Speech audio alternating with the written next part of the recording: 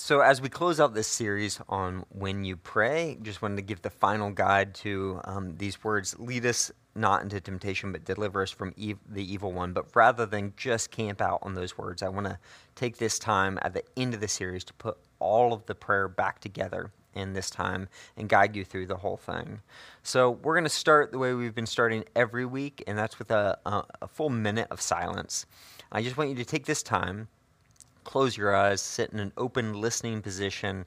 And the point of that is not to empty yourself, but to gather yourself and lay yourself before God as a living sacrifice, as the Apostle Paul teaches, and to actually enter into God's presence. So let's take a minute to do that, and then I'll guide us through the Lord's Prayer for this last week.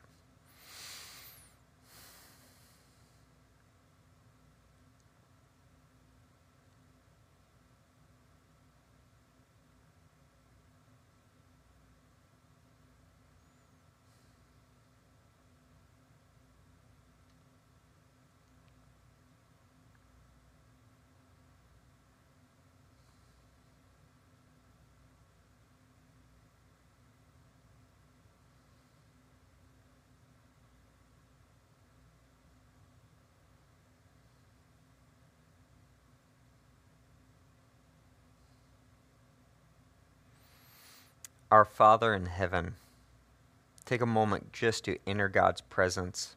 Recognize that He is your Father, that you are His child, that you are adopted, that you are loved. To just sit and feel His presence now, to know that He loves you.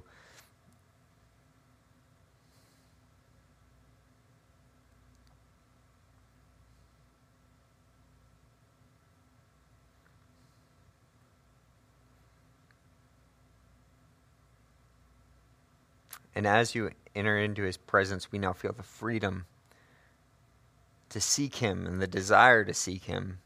And we pray, hallowed be your name, your kingdom come, your will be done on earth as it is in heaven.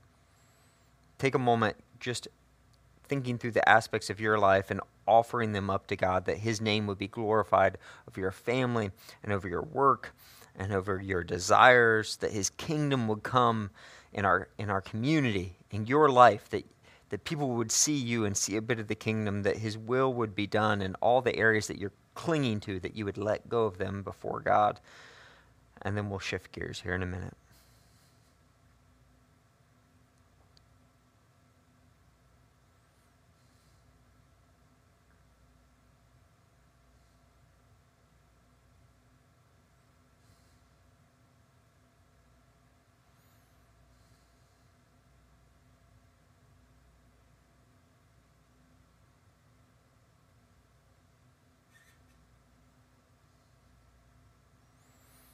Give us this day our daily bread.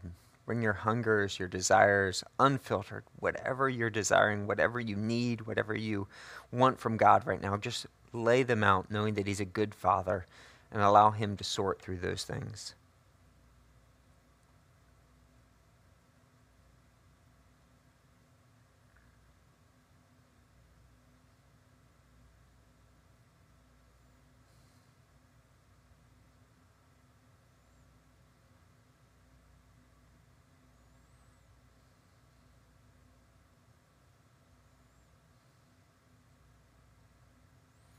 And forgive us our debts, as we also have forgiven our debtors.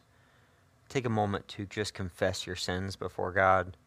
Anyone that you need to forgive, make sure you let that go before God. Ask God to give you the strength to let that go. And just receive His forgiveness and pour out His forgiveness on others.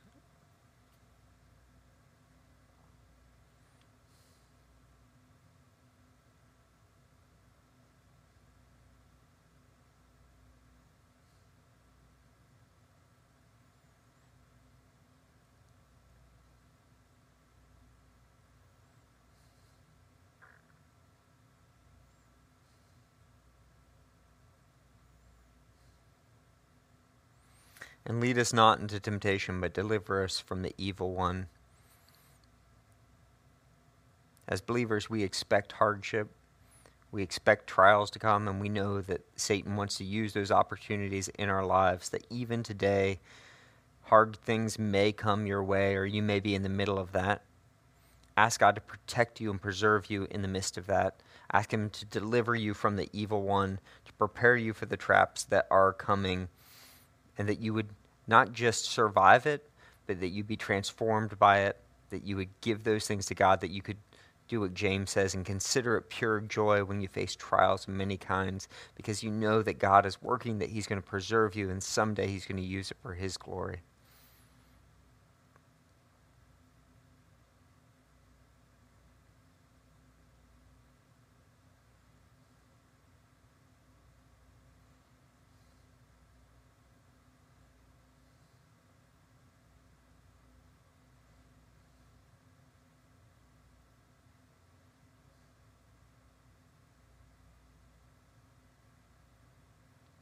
And let's close by reciting together the Lord's Prayer. If you're in a place, like if you're on your own or with family or just in the car by yourself, I would encourage you to actually recite this out loud and give this to God. Our Father in heaven, hallowed be your name.